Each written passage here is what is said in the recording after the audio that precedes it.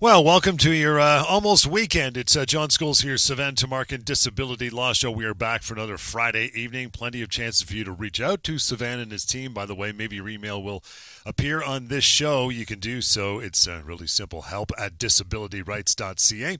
And the phone number, 1-855-821-5900. You can also use the website, disabilityrights.ca. Everything's free and anonymous, of course. And we'll get to some some more contact information throughout the half-hour show here. But lots to get through, including your emails piling in. And the week that was is always how we get warmed up. Savan, what's going on your end, pal? Hey, John, good to be here with you. Let me tell you about an interesting call I got this past week. A very unfortunate call, but an interesting one that I think our listeners could learn from. So this was from a 42-year-old gentleman. He's a construction worker. He's a father of two young children under 10. His wife is a nurse. Actually, we helped her with a disability matter a few years ago, and that's the reason why he had contacted us, because we were able to help his wife resolve her claim with their long-term disability insurance company. So anyway, so he calls me because he had a slip and fall a couple of months ago. And, essentially what happened was that he went to his parents' apartment building. He parked his car. He made his way to the entrance and he slipped and fell just as he was about to enter the building. Now, there's a security camera there that caught everything, and that happens sometimes. And I'm going to get back to that in a second. So he has a slip and fall, and he falls on his right knee. Now, keep in mind, this guy works full-time plus overtime. He's been doing that for about 15 years or so. So very stable work history. He's earning just over $60,000 a year base salary. He has full benefits, etc.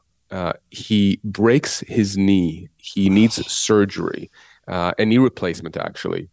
And I've dealt with many knee replacements, many kind of injuries of this type. They're very significant. They're very serious, especially because I can tell you from having discussed this with quite a few orthopedic surgeons in the past. The problem with these kinds of surgeries is that it impacts your mobility potentially into the long term, and oftentimes requires subsequent surgery. So he's having a knee replacement surgery now, but he's going to have a revision surgery, another surgery about 10, 15 years from now. At least that's what his orthopedic surgeon says, which is in line with what I've heard before. So it's pretty serious, right? And again, he's only 42 years old, so he's a young guy, certainly by my standards. Okay. So he can't work. He's going to be losing income here for a certain amount of time. Potentially, he's going to have difficulty actually doing his job down the road because his type of job is a very physical job. So there's going to be an income loss into the future. Let me give you just really quick math. If he doesn't work for a year, as an example, he's out $60,000 or so just for his base salary, right? And that's the base salary, okay? Not bonus, not anything else. If he's not going to be able to go back to a full-time position, let's say that he goes back to a part-time position, or let's say he's not able to do overtime. Let's say he goes down to $50,000 for the next 5 years. Well, that's a loss of $10,000 a year. That's an extra $50,000. So 50 plus 60, it's already $110,000 he's owed just for income loss. But there's going to be other types of expenses here. First of all, he's entitled to pain and suffering damages, right? Something like a broken knee like this, I can tell you, would probably assess at about $80,000, $90,000, maybe even more, just for pain and suffering. You're already now getting into the 200s potentially. In other words, compensation that he's owed for this injury potentially in the $200,000. But it doesn't end there, because we don't know what kind of benefits he has yet. We don't know if he's going to need, what kind of treatments he's going to need into the future. Is he going to have issues with a surgery? Is he going to be able to gain full mobility? Is he going to need things around the house? This is a case that, in my experience, could easily get into the $300,000, $400,000, even $500,000 worth of compensation. Now, let me backtrack a bit. Okay, so we're dealing with a broken knee here. Here's an interesting twist in the situation. He actually injured his right knee about 6 or 7 years before that in a cycling accident. He didn't break it, but I think he torn his meniscus. Something happened. Now, he recovered. He recovered, let's say, fully to the extent that he was able to work full time afterwards, right? As a construction worker, do everything without hindrance, deal with snow plowing at home, take care of the grass, take care of the kids and all that. But I can tell you that the insurance company that we're going to go after here, the insurer of the building where this happened, I can tell you they're going to make a big deal out of the fact that he had a prior injury to that same knee. So this brings us now to the pre-existing condition argument that insurance companies often throw at people. And it's an interesting argument, right? Because, I mean, John, I don't know about you, but certainly I have pre-existing issues. If I injured myself, I can tell you the insurance company combing through my medical records would see quite a lot of things that I've had happen to me, right? Okay. And that comes with age, that comes with being active, etc. But people need to understand is that although insurance companies are going to argue pre-existing condition, this requires an analysis, an in-depth analysis. And the reason why this is important is because we always look at the before and after the accident. I don't care that he had a weak knee before the accident. I care whether or not functionally he was able to do his job. Could he work? Could he do everything he was supposed to at work? Was he able to work those overtime hours? Did he take any sick leave as a result of his knee in the year or two before the accident? If I can show through the medical records, through the work records, that he actually had no impact, that his knee injury 6-7 years before didn't have any impact on his functionality at home, at work, with activities of daily living, etc. If I can show that there was no impact, the insurance company is not going to be able to point to this and somehow weaken his case or somehow argue that he should get less money. Right. However, it could actually work to his advantage. Why? Because in many instances, when you have somebody with a pre-existing condition, they are arguably more vulnerable because of that condition. Right. Well, that vulnerability is not held against the injured individual. It's held against whoever caused the injury now. Meaning that the fact that he has a weak knee, so long as he was able to use it, so long as there was now exacerbation as a result of his pre-accident condition and this injury, he's actually going to be able to use the fact that he had a bad knee against the insurance company, but arguing, listen, I was vulnerable, I had a bad knee, you now made it that much worse. That is a completely valid argument, and I can tell you it's going to attract significant compensation because there's going to be little argument that somehow this pre-existing condition affected his ability to work and do everything else. Okay. I want to go back for a second to the security camera that we talked about. Sometimes it does happen that we have either a security camera, or if you have a car accident, you have a camera on a car that captures the accident and how it happened. Why is this important? Well, it's important for two reasons. Number one, it's important because I can guarantee you there's going to be a he said, she said situation here, whereas the people at the apartment building, whoever manages it, or the winter maintenance company that was supposed to do maintenance here and did not, they're going to argue that he wasn't watching where he was going. Whereas the security camera, it doesn't just prove that the accident happened, right? So he can't just make that up. We actually have it on camera. But at the same time, it potentially could give us insight as to the condition of the area where he fell. You know, we always talk about, John, you and I, that when you have an accident, it's very important for you or someone close to you, if there's somebody accompanying you, a friend, a family member, someone, to take photographs of the area where you fell so we can actually show, right there and then, look, there was no salt. The ice was not dealt with. The winter. Exactly. Very, very important. And a lot of times people, of course, when they're injured like that, they don't do that because all they care about and focus is their injury, which I understand completely. But again, unless we have that contemporaneous record or someone who's gone to that area and taken photographs, maybe even videos of the area to prove that, look, this area was not properly maintained, it's going to be a he said, she said. Doesn't mean you have no case. It just means it makes it that much harder. So the fact that we have a security camera here is absolutely critical, in my view, to proving that, in fact, the area was not maintained, and it was not maintained. So that was the first reason, right? That it shows us the area. Mm-hmm. There is a second reason why this is important. This is interesting. I've had cases, John, where I have questioned winter maintenance companies, owners and operators of winter maintenance companies. And I've asked them, listen, did you maintain the area where my client had fallen? They say, yes. I say, okay, well, I want to see records. And they say, okay, here you go. Here are the records that showing that we were just there an hour before. I can tell you, John, I've had at least three instances where they produced records to me in different cases, but we had security camera footage that showed that those were fake. That in fact, no one came. Yeah, absolutely. Now, you could just imagine how quickly the insurance company came to the table to try and settle the case when I actually showed them, when I exposed the fact that they were actually lying.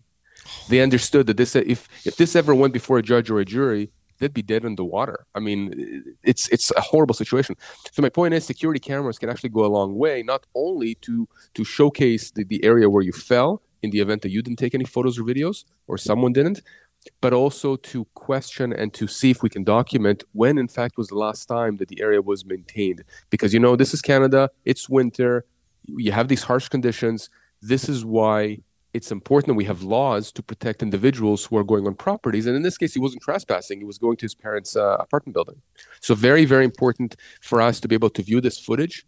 Hopefully the footage goes back at least 24 hours. Typically, that's what they do. And we can see when is the last time, because we can correspond when the last time that there was maintenance done with the weather records. When was there a snowfall?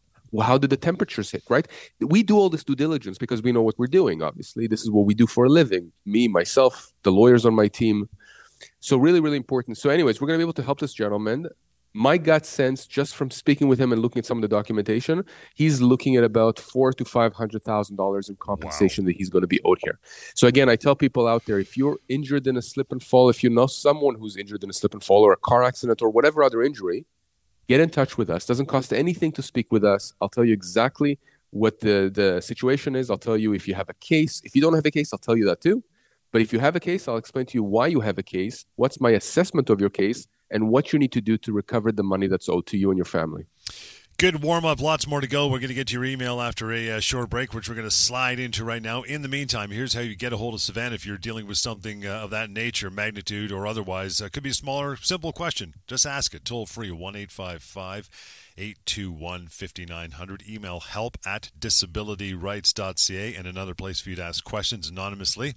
It's a good one. It's called mydisabilityquestions.com. That has a searchable database, which is kind of a cool part of the algorithm, so you can see if a question similar to yours has already been asked and answered. Save you a bit of time. If not, leave it there, and it will be answered. Again, mydisabilityquestions.com. Lots more to go as we take a short break, and right back with lots more of the Disability Law Show. Hang in there. And welcome back. Almost set off in your weekend. A little bit more to go here. Some of your email, listener email always comes in all week. We try to get through as many as we can here on a Friday. Toll-free number if you just want to leapfrog that. Go right to a phone call with Sivan and his team, 1-855-821-5900. But that email is help@disabilityrights.ca. Going to kick those off with Yvonne here. Sivan, first one says, guys, on LTD, my department was sold to another company. Once approved to return to work, I anticipate employer will severance me out with a gradual return to work. I'm not sure I will be successful. Assuming there is severance, can you confirm that recurrence clause with the insurance no longer applies?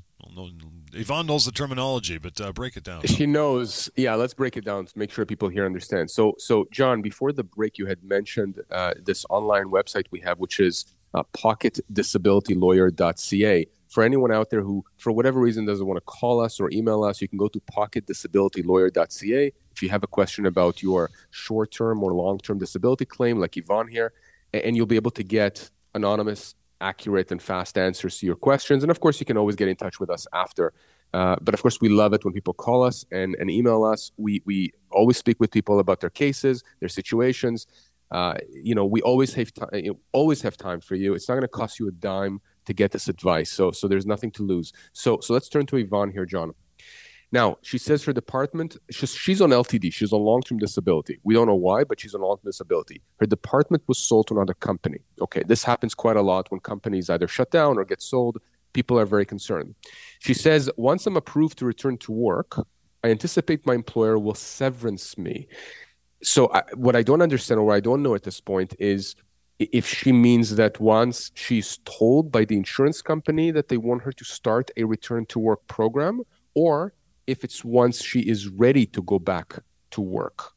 I don't know what the situation is, but for the purposes of our analysis, I think what we can assume, John, is what happens if you are on LTD, your company shuts down, your employer shuts down, or are getting sold to another company.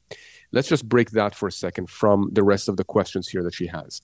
If that happens, it does not affect your long-term disability. Remember, once you're on long-term disability, your relationship is now with your insurance company, not your employer. So the only way that you don't get long-term disability is if you don't qualify under the LTD policy, under your policy. Maybe you've reached the age of cutoff, which is 65 under most policies. Maybe you're ready to go back to work. Maybe you're just not disabled anymore. Well, in that case, you're not going to get LTD.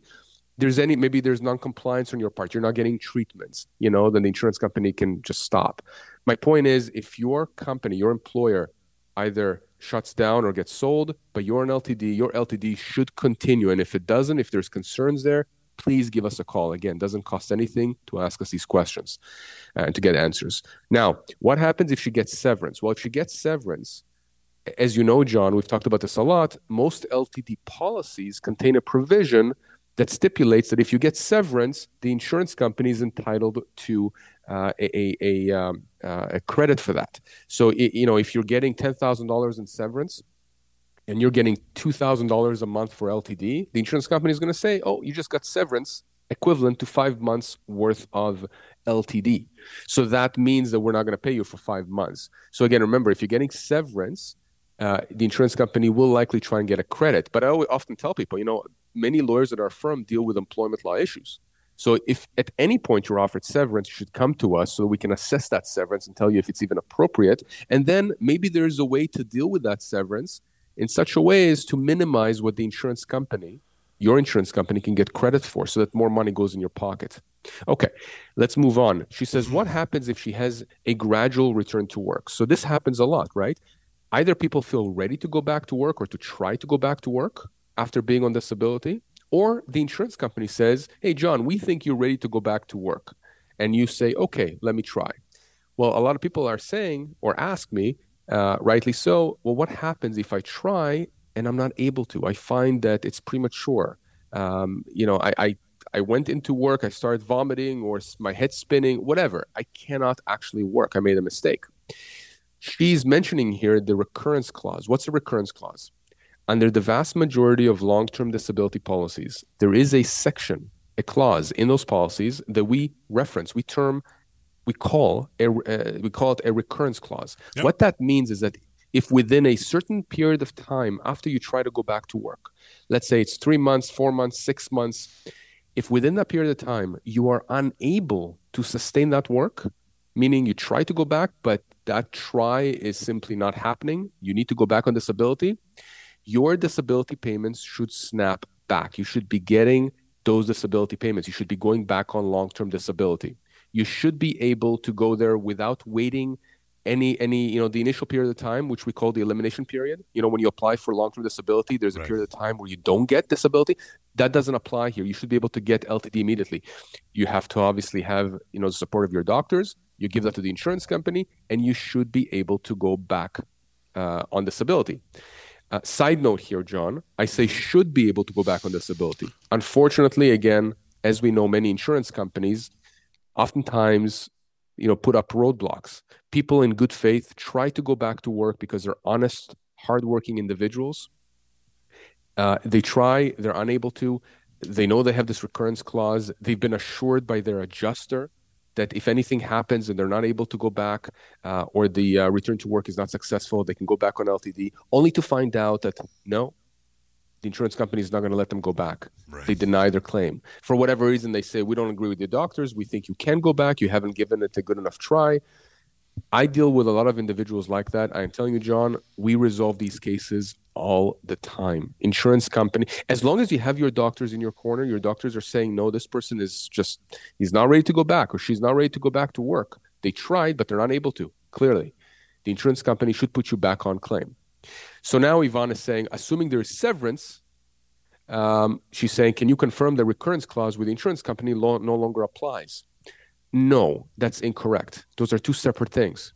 Again, remember, if you're on LTD and you get severance, the LTD insurer is simply going to try and get a credit for that service. Yep. For whatever the amount is, you got a severance, they're going to try and not pay you that amount in LTD.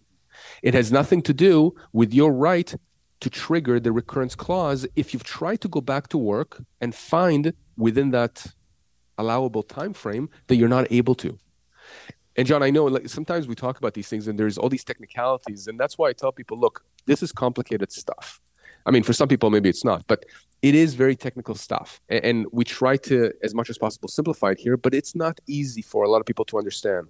So we try to look at these emails like Yvonne's here, and I'm trying to break it down for people. But the reality is, when people contact me, they have specific questions about their specific situations. There are always facts that are different between case to case. This is why I tell people, give us a call, email us, have a conversation with us. We're simply going to give you information. In fact, in many cases, John, people don't sign up for us for anything because they haven't been cut off or there isn't a problem. They just want to be reassured. We have no problem doing that. Okay, we are here for you. That's why we're doing this show. That's why we speak with people all the time from across the country, by the way, not just in Ontario. So those are the answers, John, for Yvonne. Certainly, we can help her with the severance, and certainly we can help her if she tries to go back to work, is unable to, and the insurance company doesn't put her back on LTD. We can help her with that as well.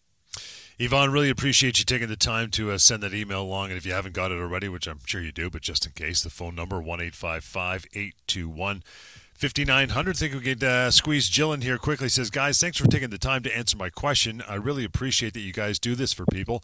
Recently, I was involved in an accident where the insurance company said I was 50% half responsible. I was going through a yellow light, and about halfway through the intersection, a car turned left, hit the front corner of my car, spun me into a parked car nearby. I was going the speed limit. The police said it wasn't my fault, and I even have a camera inside my car that recorded what happened. Do I have to just accept the decision of the insurance company? My car was a write-off, and I was on my way to a job interview, which obviously never happened. I've worked as a marketing manager for a clothing store for the last 8 years, and I earn around $85,000 a year, plus bonus. I'm not sure when I'll be able to start working again because of the back pain and headaches from this accident. What do you guys think? Very interesting question, Joe. I'm very sorry about the accident, but let me make sure that you understand what your rights are here. When the insurance company says that you are 50% responsible, what they're talking about is vis-a-vis any apportionment of the damage to your vehicle, perhaps, or with respect to anything to do with what the insurance company owes you. Let's put it that way, okay? So in other words, your deductible may be increased here because they're saying that it wasn't 100% the other driver. This does not impact or should not impact, I can tell you, a legal claim for compensation against the other driver. Now, I can tell you that typically in those kinds of situations where you do have a left-hand turn, somebody's going straight, you do have in those situations a lot of times negotiations that happen down the road because there's going to be diametrically opposed evidence from the parties. Whoever was involved, the other driver is going to say one thing, Jill is going to say something else, John. But here's where this really is very elegant here in terms of kind of what the solution may end up being. There was a camera that captured it. Remember, we started the whole segment today about the security camera with the slip and fall, the gentleman that was injured, the 42-year-old. We have that here for Jill. So that actually may be, the nail in the coffin, so to speak, for the other driver here that was responsible for the accident with Jill.